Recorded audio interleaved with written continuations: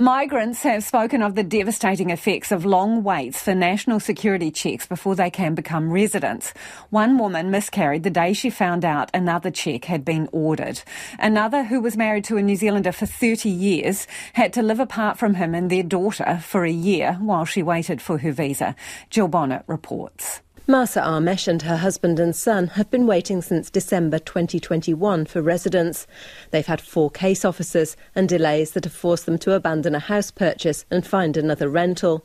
She found out she was pregnant, but after elation at the news, heartbreak came when they were told another unspecified third-party check would be needed. The application is going through another whole process, maybe for another 6 months. That caused so much stress to me that on the same night, we had to call emergency and this happened. Sadly, we have lost the baby and all those hopes and everything. She says it's taken a toll on their marriage and her health. New Zealander Craig Curfey met his Russian wife Maria in 1990, and they lived in Russia for most of their married life, until the conflict in Ukraine broke out in February last year. She'd received visas in the past, including as a returning resident.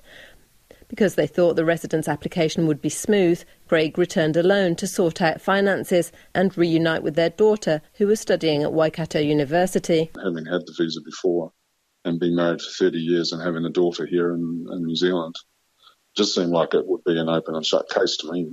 They're still waiting for residence, although Mrs Curfey has now been allowed in on a visitor visa.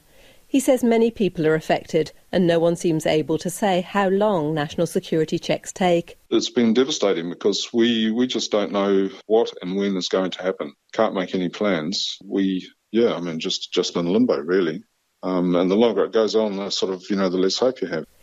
Immigration New Zealand has declined to say how many people are affected, to give an average time for third-party checks, or to say if there is a backlog, citing the national security provisions of the Official Information Act.